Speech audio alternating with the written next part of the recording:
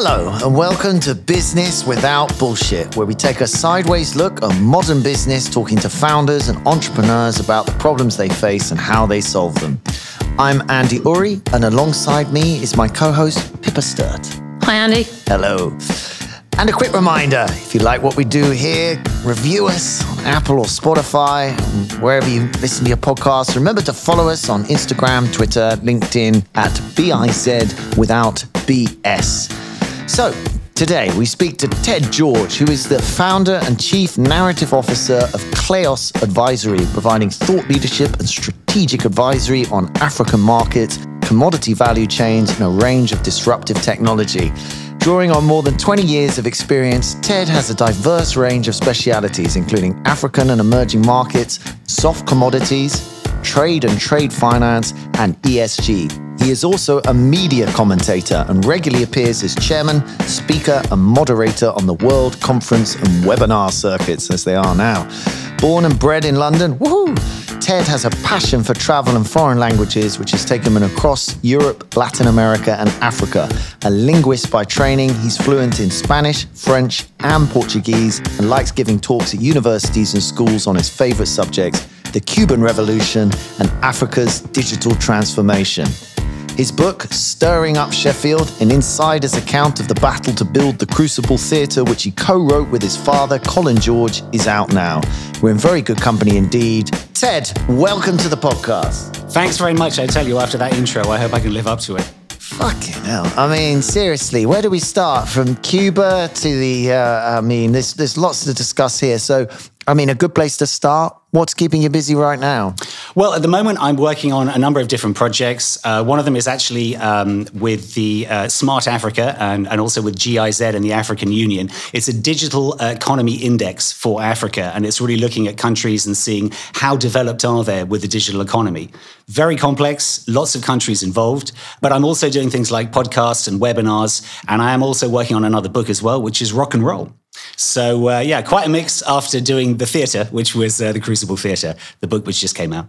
So let's wind the clock right back to newly minted Ted coming out as a doctor for the first time after your PhD, or maybe even before that. What was your first job? So first proper job, because as soon as I got my national insurance card when I was 16, I started doing temp jobs. But my first proper job was the Economist Intelligence Unit, the EIU, which is part of the Economist Group, though it's not really the magazine. And I was a junior economist there in the Africa team. But I think the great thing about joining the EIU, I'd completed my PhD. I had been writing for a while for them as a freelance author, but they really whipped me into shape. And I just tell you, when it comes to like academic excellence, the editors, the junior editors were brilliant, but also the sub-editors, the people who, if they'd call them the workhorses, but they were the geniuses. They would give you back your text and like, that doesn't make sense. And you're like, yes, it does. And then you look at it, you're like, man, you're right. Man, it's an amazing magazine. This is where we get to the grammar, right? Oh, yeah, totally. But I mean, the thing is, they really whipped me into shape. And the thing is, by the end of my time at The Economist, I was a senior economist and I knew my stuff. But sorry, I should explain. The Economist Intelligence is not the same as The Economist newspaper, which is the one which comes out weekly. But they do quote EIU statistics in there the whole time. And there is interconnection between the two. But the EIU is essentially an intelligence unit. And so we would be producing reports the whole time on the risk outlook and the economic outlook for all the countries. Is that how the business started, or that was an extension to The Economist? It was an extension. I think it started back in 1945, the EIU. So it's been going for a long time. Wow. But the thing is, anyway, for me, it was just, the top of the pile. It was absolutely the best place to train. To train and learn. It was great. I just really got amazing exposure, and also to commodities. And then that's what actually opened the door for me to go into banking. And in terms of studying commodities as an economist? Well, this is the funny thing is, you see, I started working for the Economist Intelligence Unit as a junior economist, and I didn't have any economics qualification at all. Well, I was going to bring it up, but in a weird way, you just need an analytical, we all go to university and study one thing and then go into life and do something else. Yeah, absolutely. But I mean, look, there's a whole series of caveats there. It's not just suggest you can just waltz into a job, because the thing is, if you can't do your job, right, then you're useless. But the fact is, whether or not you necessarily have the necessary qualification. I have a PhD in political science, right? Okay, so that's pretty close, but it's still not economics in that sense. But the thing is, I had a lot of experience writing about things, and it's one thing once you get to know stuff, you know how to write about stuff. So when it came to the opportunity to actually apply and be a proper economist rather than just a freelance writer, I did actually reach out to the woman in charge of the department and just said, look, I don't have any economics, but I've actually just started a course at Birkbeck. Is that good enough? And she's like, yeah. Because you're already writing for us, you're obviously committed, we'll whip you into shape. And they did. Okay. But they took a chance, they took a chance. You mentioned something interesting that you're left-handed. Do you think this, your writings, does this have any part to play, in this ability or in switching, your role, do you think? I mean, completely so. Listen, being left-handed is, I just think, a massive hidden advantage that I've had my entire life. The thing is, people don't think a big deal of it. When you're a kid, everyone always notices, oh, you're left-handed because you screw things up. You can't use this, you can't use that, all those other kind of things. No, not your left foot, your right foot, all that kind of stuff. But the thing is, over the years, once you get to be a teenager, no one even notices it. It just kind of disappears. But the thing you got to understand about being a left-hander is from the very start in your life, the whole world is designed the wrong way for you. You see, the world isn't left or right-handed. It doesn't care. Human society is right-handed, and it's everything. I mean, it's not just the writing. It's very difficult to do. You have to find the right way to hold the pen. People do it differently. But handles on doors, how you button up things, trying to unscrew jars, scissors. I mean, God, I almost cut my thumb off trying to use the scissors properly, right? So the thing is, it means as a left-hander, from the very beginning, you have to be an innovator. And you always assume at the start you're going to get it wrong. So I've seen right-handers, they get so frustrated with this thing, and I'll pick it up and I'm like, okay, it didn't work that way. What about this way? No, maybe not that one. You always assume that, oh no, I got it wrong. Well, maybe I'll try it this way, right? And I've come up with amazing fixes, and I've met left-handers like, man, how did you do that? Just like a really clever twist on it. So it makes you an innovator. And so I think that just means every time that you come up against an obstacle, you always assume, oh, it's not because I don't know what I'm doing. It's just maybe I'll try this way. Okay. So, but the thing is, as you go on in time, actually being a left-hander does have a huge advantage in sport. It's already noticed, someone says left-hand tennis player or something, but I used to do fencing, and it was fascinating to see that the thing is with fencing, when you're a right-hander as fencing, you see a 180-degree image of yourself. So your sword is pointing at that person's chest, and their sword is pointing at your chest. But if you fence a left-hander, you're fencing in the mirror. Yeah. Your sword is facing their sword. So right-hander's like, where do I go? But as a left-hander, that's all I'm used to. You actually get them under the arm. That's how you do it, right? Yeah. So what you found is, particularly in junior competitions, you have loads of people at the beginning. You get to the finals, everyone would be a left-hander, right? Oh, wow. But then everyone loses the advantage because suddenly you're back to the 180 degrees. And so people... He's rubbish. So someone who's whipping everyone's ass suddenly can't even get a point because like, what? But you would find very often in certain sports, particularly fencing, all the top people are left-handed. It's such a simple point. If you took boxing or whatever, how often would you box a left-hander? Not that often. Whereas a left-hander's always boxing right-handed. So you just, genius. But so I'm just saying, I've always seen it as an advantage. But it's funny, I remember once I was with an American school and the teacher said, oh yeah, you'd be considered disabled in the States. I'm like, disabled? This is one of my hidden advantages. Malcolm Gladwell's really missed a trick there with his whole, depends when you were in the year you were born, at what point in the year you were born, how good you are at sport. Yeah. Didn't take into account the overlay the left and the right-handers. But I think in business as well, I'm just saying, I really do think it plays a part in my innovative approach to life. But, but from the start, I'm just saying from the beginning, I had to be an innovator. All left-handers are. Right, Jesus, that was amazing. What do you think is your biggest failure? What's your biggest cock-up? Well, the thing is, it's interesting, this point about failures, because I would say, I've definitely had cock-ups in my career, but I'd say if I'm really honest, all the big cock-ups have actually been the springboard to my biggest successes. And it's because very often they've actually forced me to go big, because that's the only way to get out of this cock-up. Go big or go home. Yeah. Go big or go home. It's like, man, well, now basically the spotlight's on me. Either I perform or I'm completely done. And so, it's been a number of occasions in that, but I think that an example is actually getting into the Economist Intelligence Unit. So when I first wanted to be an author, I'd got in touch with a guy, Douglas, who was the author for Angola. And he said, you know what, I'll sneak you along to the Christmas party at the Tower for The Economist, get to meet Pat, who's the head of the department, and see if you can impress her, right?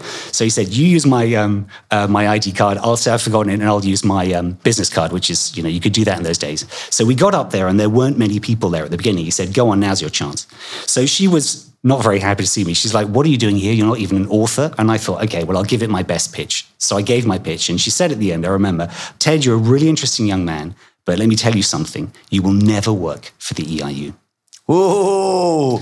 And that was my first experience of an Warning shot. My first experience of an EIU forecast. Right, yeah. Very harsh though. Very harsh. But the thing is, it got me on the radar. And then later, after I was writing reports, there was an opportunity to go for a job in another department. And when she found out, she was furious. She's like, I thought you wanted to be Africa department. And she was absolutely livid until somebody who was a good friend of hers, who also knew me, said, no, you're crazy. He might go to another department. You need to consider him seriously.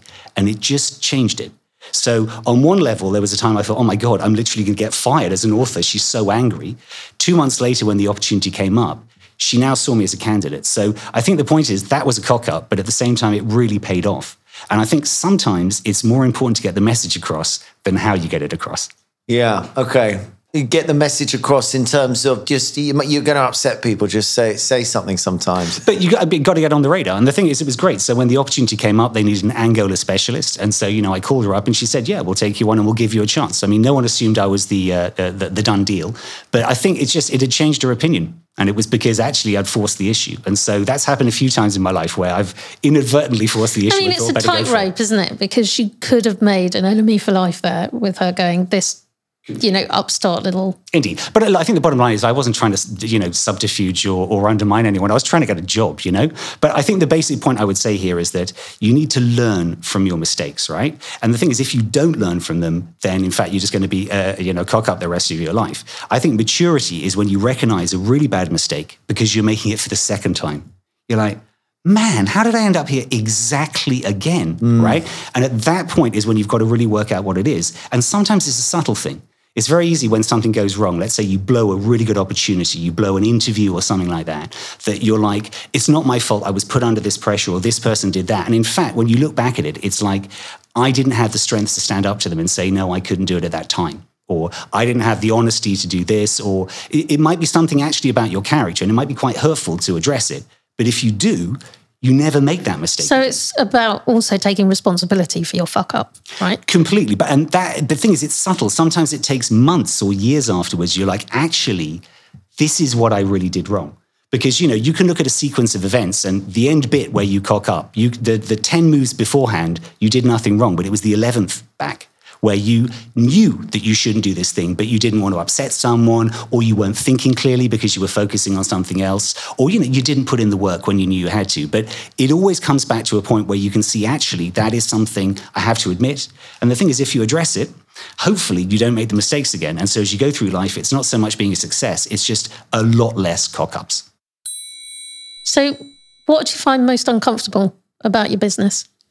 I think the whole thing that the buck stops with you, right? I've worked in 2 long-term permanent jobs, one for a bank, one for the EIU. And, no matter how much there might always be the risk of them shutting down your department or, downsizing, you have that sense of security. And the fact is, when it's your business, that's it. The buck stops with you. So it's, it can be really sobering. I mean, there's nothing like waking up in the morning in a little financial shock. You will be wide awake. It's almost like having a health scare. It just gets you motivated. Do you have a team under you at the moment, or you in business? Well, in terms of employment, the way I face employment is I haven't employed anyone, not at this particular point. One thing I really learned from my sisters when they set up their different businesses is that basically you only need to be as big as you need to be. And particularly because of the kind of work I do, which ranges from, working on reports with different people to doing podcasts, etc. I don't need a permanent staff. I mean, I was planning to start putting them on just before COVID. I set up in October 2019, so COVID kicked in. But the thing is, I work with a whole You set up in October 2019 as... Which business? As Kleos Advisory. And as Kleos Advisory. And so you're always acting independently, working for other people, is it? No, but it's different. Sometimes, so I have a number of collaborators who I collaborate with. I have some economists, I have some researchers as well. Sometimes I give them bits of work. I also work regularly with certain companies like GTR, Global Trade Review. I chair different conferences in Africa for them. And then I sometimes work with startups. It's mind-bending what you do. It's so multi-dimensional, but at the end of the day, you you have built a career on having knowledge on particular subjects, I would guess. Well, I mean, it's a lot of different things, but I think look, it all comes down to thought leadership. And the thing is, thought leadership is one of these terribly overused words. And in fact, a lot of people, if you say, I'm a thought leader, you just want to punch him in the face. Yes. But okay, I'll get ready to punch me in the face. I am someone who works in thought leadership and helps people in that. And the thing is, thought leadership is different from something like marketing or publicity. People who do that are really, really good at getting it out there, getting the impact, but it's about the message. And the thing about thought leadership is where I work with particularly startups as well. Let's say you are some kind of fintech or some kind of disruptive company. If you want to get out to the market, you might be just before Series A, you might just be in your early stages. How do you get on people's radar? If you're like, hi, we're a new fintech, who cares, right? There's thousands of them. Hi, I've got a new product. Even worse, who wants to hear about a new product? Yawn, right? It's different if you say, hi, there is this big problem out there and we are part of the solution. And this is the kind of technology we use. And this is how we use it. And you try and position yourself as part of thought leadership. So it means if you're doing something like a podcast or an event, it's not just that you're banging on your product. Of course, you're going to do a bit of that, but there's a relevance. You're talking about a problem that needs to be solved that has some value. So people are going to learn something. In other words, they're going to come to the webinar not just to get a pitch, they're going to actually hear and understand. And what you try and demonstrate is how you're part of this kind of ecosystem. So that's not easy to do, right? That's not the sort of thing you can do from, a search on the internet and getting in a couple of junior analysts. That is based on my 30 years of research and all the different things I've done. And structuring that into a story which is engaging and clear. So I could come to you as a startup and you'd look at it and go, okay, you got this product, you got this thing. Well, from my experiences, I know of this problem in this area of the world or in this industry. Or is it they will already have that and you structure how they tell the story? Or? It's a bit of both. It's a bit of both. But it's amazing, for example, how bad so many startups are at telling their story. And I don't blame them because the thing is, when you start up, you usually start up, let's say, with one particular product or something that you're pushing. But every startup has much bigger ambitions than that. So people start telling their story and before you know it, you actually find that they're talking about doing multiple different things. You don't even know what they're about. So narrowing it down, actually working out what the message is, and then articulating that in an interesting way. Yeah, that's what the core of being a chief narrative officer is. I mean, founders, you've got to be nuts to be an entrepreneur. I'm talking about people being nuts. And generally the founder or the person, they generally do have a problem they want to solve. I mean, that's generally my experience. And you would draw it out of them. Well, much more so. But listen, there are lots of founders out there who are absolutely brilliant. Okay, they do this naturally. They obviously don't need my help. It's very much for companies which are coming out, particularly very technical ones. Because, I did a webinar, let's say, about 18 months ago for a company in West Africa, Manobi. They do what is called phygital agriculture, physical and digital, if you like. It's all the digitalization. Love it. But there was so much about that I worked with them. The guy, Daniel Anderose, who works there, he's absolutely brilliant speaker. But working with him, we came up with a really nice structure for how you present it and how you position this as a kind of leading technology. It's all about why is this technology relevant? Why do you need us? Not here's my product. So that is really complex. It's not just there's a simple answer there. You need to work through it. And so in some ways, I think it's a bit of a hidden art. If you do it really well, people don't really realize what you're doing.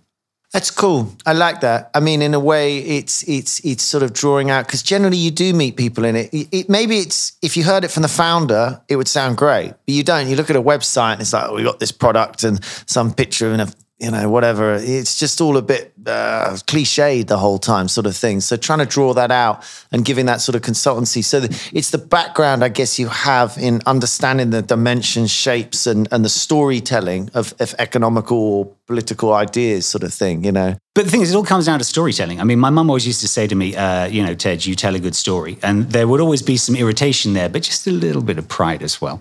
Because, yes, it's all about being able to tie it together in a clear story. And very often when I give presentations at conferences, people say afterwards, oh, yeah, it was a really good story. You tied it together. Well, that's the only way anyone's going to remember anything, to be honest, right? Because there are some brilliant analysts I've seen who've given amazing presentations. And at the end, the only thing people can say is lots of data. Lots of really good data, but did you take anything? Yes. What that means is I was asleep through the whole of it. Yeah. But also, no, maybe it was interesting, but nothing was tied together. Whereas people come to me and say, yeah, there was this one point you said this, great. That's what I'd want as feedback. So I could never expect that people are going to remember everything I say. But if you tie it together in a story which is relevant, you tie it together. It's not a question of coming to the end saying, "Oh, and obviously this bit all comes together." It's giving a common narrative to the entire thing. That's totally. Because, for example, if you're going to give an outlook on Africa, I hate it when just someone says, "And that was trade, so I'm done. Thank you." Like, what? You're just going to finish there? No. Mine would be starting out with a macro and showing how that's tying into what's going on. It feeds through into trade. And so when you get on to whatever you want to finish with, which is always something a bit more interesting, you tie the themes together and then you give that kind of final outlook and that final message. So a lot of it is kind of natural, but that's how people will remember things. If you just give them a series of, these are slides about different things, they're not going to remember anything. And now a quick word from our sponsor.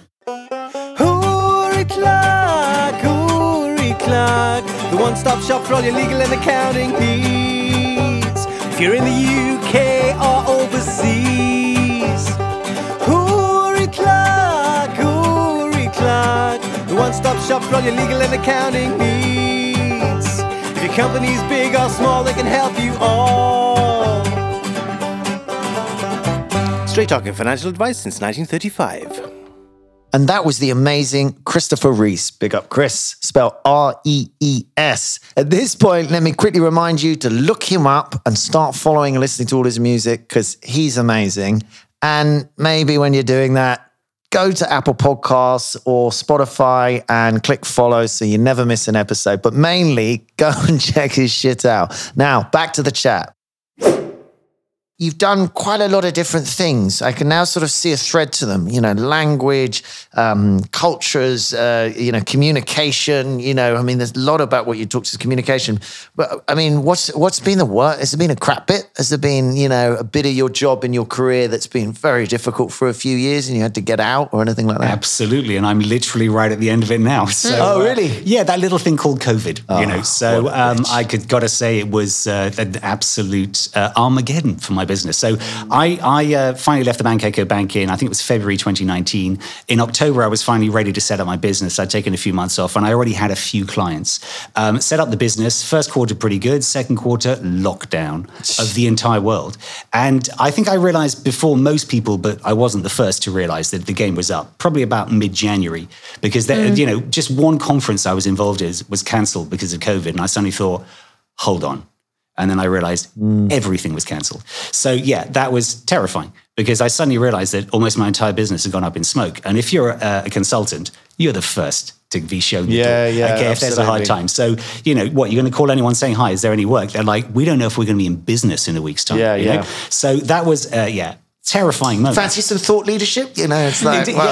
Well, funny enough, yes. So that was one thing which I did manage to do. It turns out some people do want that. I had some things left over. But for me, I had a very comforting thought relatively early on, just before the first lockdown came in, which was a really shocking time for everyone. People really didn't know how to deal with it. But it was just, I was sitting, just looking through the phone, and it was like, the government is offering special support to these people and to the aviation and to entertainment and to small, not even small businesses. And I'm thinking, when am I going to get any support? And then I suddenly thought, hold on. Everyone is screwed. And then I thought through everyone I knew, even really rich people, they're really worried about their investments. And then this person worried about their job. And I suddenly thought, if everyone's screwed, no one's screwed. And by that, I mean, it's not that we're not screwed. We are, okay, maybe generations later. But I realized in that moment, no one was going to evict me. My children weren't going to starve. They weren't going to cut off my electricity or take away my phone, right? We're under lockdown, right? I'm going to survive this one. There was an infinite margin for negotiation. And so I sat down, I looked at my budget, I looked at the really big payments I had, and there were a couple of companies, I called them up, and I just said, essentially, I want to pay half for the next 6 months. But the thing is, they said, yes. And I said, I will repay the additional amount at a later point. But what was interesting is one of them actually said to me, God, thanks for calling up and actually setting this up rather than just hiding, and not doing it. But the point is, it meant I actually had some visibility for 6 months. And then try to rebuild the business. But I'm saying that I think that's the real thing about when you respond to adversity. Every time I've hit adversity, I've been through 4 big recessions. When I left school, early 90s, there was the dot-com bubble burst. There was 2008, and then all these different ones. Each time it happens, a real crisis, I must say, I've always thought the same thing, which is, I'm not going to get out of this one. Han Solo, right at the beginning of Empire Strikes Back, is like, I don't know how the hell we're going to get out of this one. He says to Chewie, he's just like, okay, I might have nixed everything beforehand, and like, totally no problem. But this time, this is it. I don't know how we're going to get out of this one. But I think the thing is, when it just came up to, that COVID moment, which everyone faced, I suddenly realized it was very binary. It's either this is the end of me, or this has to be the making of me. So that was it. But the truth is, it's been really hard. And of all the difficult things, I'm sure all startups go through this, is just keeping the faith when it's really hard. Because, the start of 2021 was really hard. We started in the middle of lockdown, right? So I knew I had more homeschooling to come. Hooray, right? But also, all business was drying up yet again. So 1 year, you can just take about a really hard hit, a second year in a row. But there were so many different startups or other companies I spoke to at the time, and they all said to me the same thing. They just said, keep the faith, it comes back. You keep pushing out the energy there, it comes back. And I must say, it is coming back. Yeah. And it has been for the last 6 months. But I think for anyone, basically, who's in a startup, you just need to accept that those moments are going to come, that it really tests you. You're like, whatever you may have said to other people, I'm not going to be able to make this, that this isn't going to work. And then you find a way. So what's the one thing in the world that you would change if you could? I think it just comes back to the biggest issue, which everyone's been talking about rightly for the last few years, which is climate change, but particularly people's behavior towards climate change. Because if we talk about people's attitudes, they have changed enormously. There are still parts of the world where people are complete deniers of climate change, but even those people would say very clearly they don't want to destroy the planet and they don't want to destroy all the animals in the forest, etc. There's just disagreement over what is actually causing it. But the trouble is, it's about behavior. It's just that it's still the case. Deforestation is accelerating, and it's been accelerating during COVID. The thing is it really being covered? Greenhouse gases are continuing to shoot up. I mean, this is why Greta Thunberg gets so annoyed, but I can understand why. She's saying since she started her protests, then a year and a half later, they have increased emissions, right? Nothing is happening to change it. And if you think of the individual, I'm saying, right, like one of the easiest things, do you have green power in your household? Easiest thing. Of course, you can just switch to a green supplier now. Do we do it?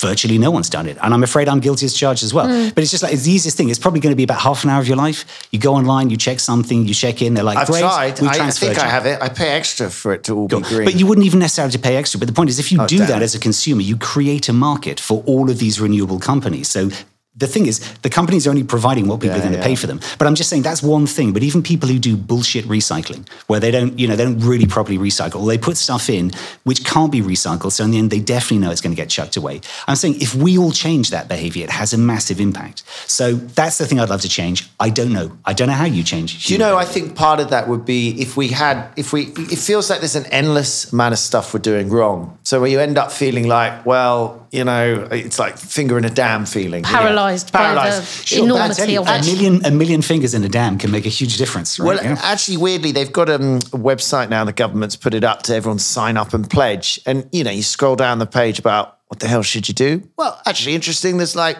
8 things. They're like, okay, these are the 8 things you should be doing as a business. And it's like, honestly, I almost caught my breath again. I was like, I can handle that. That's a list. Totally. And it wasn't crazy. It was like, recycle properly, change your energy supply, LED lights, cycle to work scheme. It was just like, oh yeah. And then because the list ended, and then there's anything you can't do anything about, maybe aircraft travel or something, offset, and then here's some, I felt better. So it just, I think, I do think that we will take a long time to change. I mean, the Germans are very good at following rules. I mean, the Brits are a bit, again, you end up being a bit culturalist, but it's bloody true. Do you know what I mean?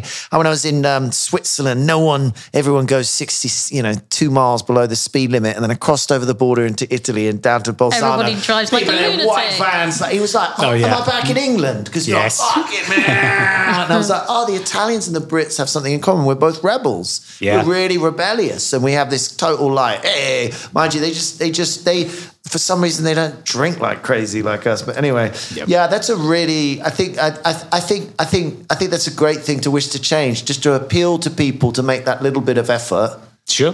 But the thing is, it's all about making the first step. But I'm just saying that's the thing I wish could change, because I honestly don't know how to do it. Okay, right? And look, I've made a note to myself. Okay. I must go back after this interview and change my power. Okay, otherwise, you know where I'm standing. But look, guilty as charged. I'm saying human beings are hypocrites the whole time. But I think the other thing I would love to see change, and it's related to this, is how do we change the mind of people who do not believe in climate change? And so I don't want to go into that argument here. I'm just saying it's difficult. So, best piece of advice you've ever been given? Okay, so best piece of advice, this is an interesting one. It's something which has become a bit of a mantra for me as well. And it's just very simply, do not fear. So I first came across it. There was an amazing guy called Rui dos Santos. He runs a company called Systech, which is a technology company in Angola. So the incredible thing is he was telling me about how he first set up his first IT training center in 1995. And the thing is, he set it up in Wambo. So the war had been going on. In early 1995, there was what was called the 55-day war. About 1,500 people were killed or injured, huge destruction. They finally signed a peace. And at the end of the year, the UN went in, UN peacekeepers, and he went with them. And he set up an IT training center, and they were training Windows 95. And this is 1995, right? That's how cutting edge it was. And the thing is, obviously, very quickly it became an internet center where people started using a cafe before any of the other country had it. And I remember saying to him, man, that's incredibly brave. He said, well, you got to be brave. And I remember saying to him, yeah, you got to have real balls. And he's like, no, it's not about balls, not at all. This is not about bravado. He said there were risks. We had to calculate, our strategy, but you need to act, and you need to act without fear, because fear is what holds you back. And it really stayed with me. And I thought about it a lot over the years. We've talked about public speaking or different things that people are terrified of doing, and that the way you kind of undermine yourself by fear. And Will Smith says a brilliant thing in an online interview you can see. He was talking about, what is on the other side of fear. He's saying it's actually bliss. Because, he was talking about the instance where he suddenly decided he was going to skydive the next day and then worried about it endlessly right up until the moment he did it. And then he's like, why did I do that? There was nothing wrong with it, But I think when you think about what is fear, what is on the other side of fear, what is on the other side of fear is nothing. There's nothing on the other side of fear. It's entirely in your head.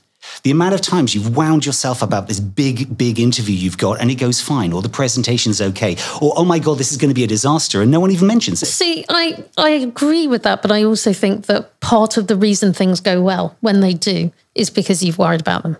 That's true. But I would say this is it. Fear's a great motivator. I agree with that. Because you work your ass off to get it right. Indeed, but the whole point is fear needs to be behind you, pushing you, right? It can't be standing in front of you. And I think one of the reasons, that people fear certain things is because, for me, what is on the other side of fear? Success. That's why I'm so terrified. Yeah. If you're going out for that really big interview, that really good opportunity, trying to close a deal, trying to win someone over, really, really essential, right? You're so worried about losing that success that it can become too much. And there are times people, they say, you didn't turn up on the day. You were there, but you were trying to get through the process so fast because you were just so terrified about it. If you turn up somewhere and say, oh, it's an intimidating building, the building doesn't know it's intimidating you. She was very intimidating. No, you were intimidated by her. She was just a bit grumpy, right? You were the fifth candidate that day. Yeah. You can project all that sort of stuff on there. And so I think this is just, it comes down to the fact that when you have to act and make a decision, you use a completely different part of your brain from when you're considering options. You can consider options until, for years and years. But when you say, I'm going to do this, it uses a different part of the brain and it feels different. When you say, yes, I'm going to take the job, something like that, you close the other series of doors as well. And so the point is you just have to accept that it's going to be a jolting change, but do not let fear stand in your way. Because I think the thing is that if you have a challenge, if you have an opportunity, consider your options, you consider the risks, you make your plan, and then you act without fear. Because if you act without fear and you have that approach in life, then fortune always favors the brave. I think that's really interesting. I think you're talking about procrastination, which is a really complex problem. And as I understand it, it requires lots of different parts of the brain to sort of come together in a moment, apparently. And fear drives a lot. Fear of failure, fear of this is a lot. But there's a load of reasons. If you look at like procrastination, it's like, there's like 10 things that need to go on to come together. But what's really nice about that is just simpling it down to say, well, the big thing in front of you, really, that feeling of fear, just that feeling of sort of, just fucking do it. You know what I mean? You've just got to do it. But You've done the make logic. your plan, yeah. But the thing is, you look before you leap, yeah? Okay? Yeah. Make your plan. But sometimes you've got to go into a situation where you've got a 90% chance of failure, right? Okay, well, if you know that, then you go in and you turn it around. It's very different from just saying this is going to be a disaster. So as soon as you're envisioning it's going to go wrong, you can guarantee it will be. So what are your top 3 reads, top 3 pods? Top 3 reads. Well, it was interesting. I was having to think about that. I have quite an eclectic reading thing. So 3 books, actually, I'm currently reading at the moment, or some I've just finished. They're actually all from the 40s and 50s. I hope that's okay. Very the first cool. one, novel. My Flute and My Bones by Edgar Mitterholzer. Mittelholzer. He was a Guyanan writer, also British as well. And it's a great kind of like a horror novel from the 1950s. Essentially, they're in Guyana. They go up the stream, like up to the heart of darkness. And there's basically this weird sound of a flute which is constantly playing. And people who hear it eventually end up following the flautist and dying. And it's all about what is the evil spirit and how we're going to appease it. But it's great. It's very freaky. Feels like they should make a film. Yeah, they might have. I mean, the thing is also he had a very tragic life as well. And he actually wrote several times about his own suicide and death, and then eventually did set fire to himself as well. So set fire to yourself? That's not the way to do it. Indeed. No So on to the next one. That just adds to the power of the book anyway. So it's a great book, a Guyanese writer. Second one is The Empty Space by Peter Brook, 1968. I'm delighted to say Peter Brook is still with us. He's one of the foremost kind of creative and avant-garde theatre directors, particularly in France, from the 40s, 50s onwards. He's still with us today. And he wrote this book, The Empty Space, back in 1968. But there's one thing he said early on in the book that really stuck with me. It's about this thing of meaning, when you're putting on a production and meaning. He said, meaning has never belonged to the past. It always belongs to the present. And I like that because there are people saying you can't do the production that way because it was meant to be done this way. Doesn't matter. It's now. You want to have a black woman playing Hamlet? Go ahead. Doesn't matter. It's now. I mean, have you ever gone to see a Shakespeare and just occasionally someone says a line and everyone laughs because it relates to something which has also just happened recently, And it's just like it resonates after all those years, Yeah, so I just think it's really interesting what he said, this thing about meaning. It's like we change the meaning the whole time. And then the final one is a very strange biography, 1949 by Jane Lane called Titus Oates. You ever heard of Titus Oates? The rebel. No, not the rebel. No, he was basically the biggest scoundrel who's ever lived in. Oh, that's right. English history. The Popish plot. The Catholic thing. The Catholic plot. This goes back Tell me. Well, it goes back to 1678. This guy was basically total fiction. Total fiction. He essentially claimed that he'd been among the Jesuits and that there was a plot to murder the king, Charles II, replace him with James II. And he's in Britain, this bloke. This is in England, yes. Yeah. This is in England. This is like 1678. It was an excuse to basically round up and and kill so Catholics. He started a massive thing and he told a ridiculous tale. He had a lot of blackguards along with him. William Bedloe, a guy called Israel Tongue. I mean, it's just incredible people. And of course, Judge Jeffreys was there. Judge Jeffreys was the guy who finally brought him down at the end, the guy known for the bloody assizes. But the thing is, I mean, he was horrendous what he did. And I think more than 22 people were executed, actually, as part of the plot. So this guy this guy was already he was already a powerful person? Or? No, he came from nothing. He'd actually been kicked out of the military, the Navy for doing dodgy stuff as well. He was a failure. He was an absolute brilliant bullshitter, but he could take information. He could remember things incredibly. And the thing is, he just went and got in front of the Privy Council and did the most incredible snake oil salesman. I mean, for me, he's a figure completely of our time. There's a very nice... and created a movement. The Privy Council basically convinced everyone that they were under attack because everyone was paranoid anyway, and just kept on building on it. Okay, so that brings us to our favorite part of the show, the business versus bullshit quick fire round. D, cue the music. This is where we list key terms, and this is when we're going to reel off these terms, and all you need to tell us is whether you think it's business or bullshit. Okay, understood. Are you ready? Bring it on. Beautiful. Diversity quotas. Business. Yeah. That's the law of the land and it's the way things are going. And also, I don't have a problem with diversity. No, absolutely. Stand-up meetings. Oh, bollocks. Sorry. Bullshit. Coffee. Oh, wonderful, I was going to say. So how could coffee be... it has to... Business? Coffee's everything. Kava means life in some countries. Is that business or bullshit? Business. Business, yeah. Business, yeah. Agendas. Political agenda, business. Agenda for the day, bullshit.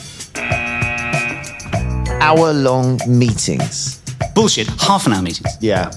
Tops. 45 minutes. Oh, no, what wastage. No, half an hour. Office dogs. What? Well, they can relax people. But who looks after them when everyone goes home at night? No, they come home. People have dogs. They just come in for the day. Oh, bring your child. Yeah, bring not your like dog they in for the don't day. live here and fix the plumbing or anything. Bullshit. I think maybe. How dare you?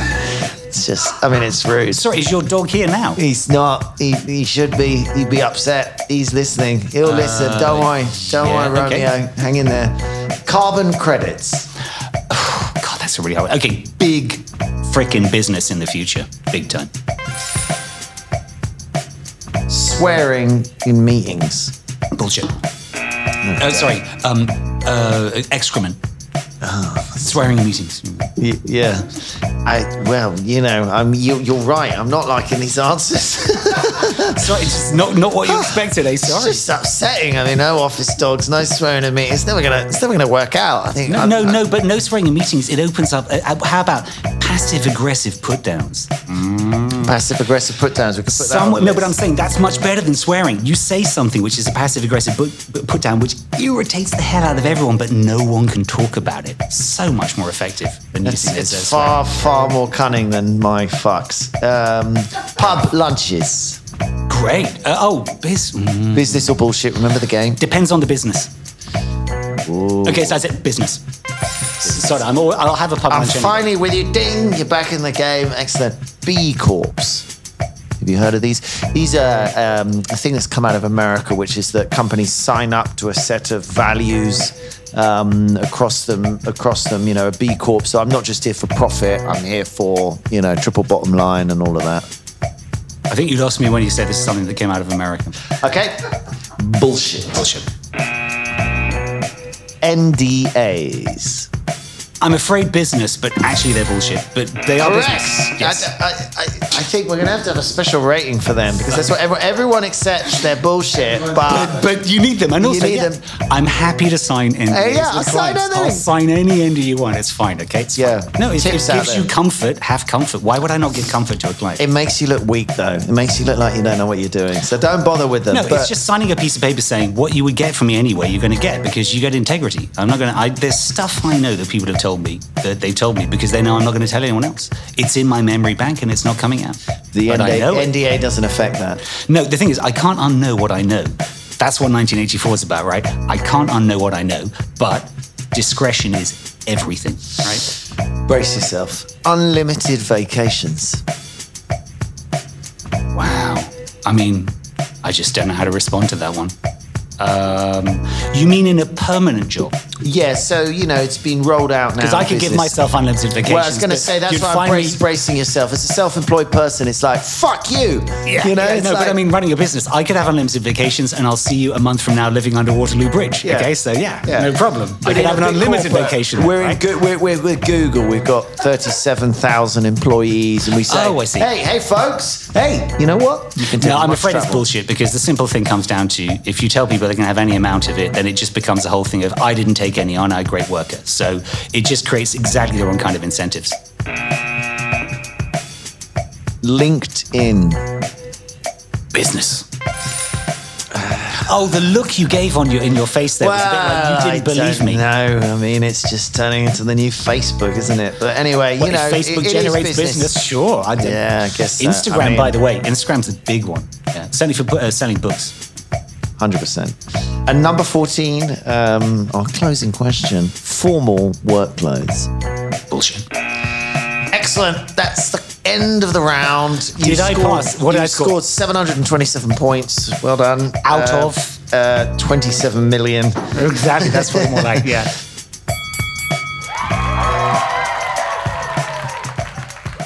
Okay, so this is when we're going to give you 30 seconds, get ready with the timer, to pitch your company, podcast, book, or whatever you like. Off you go, Ted.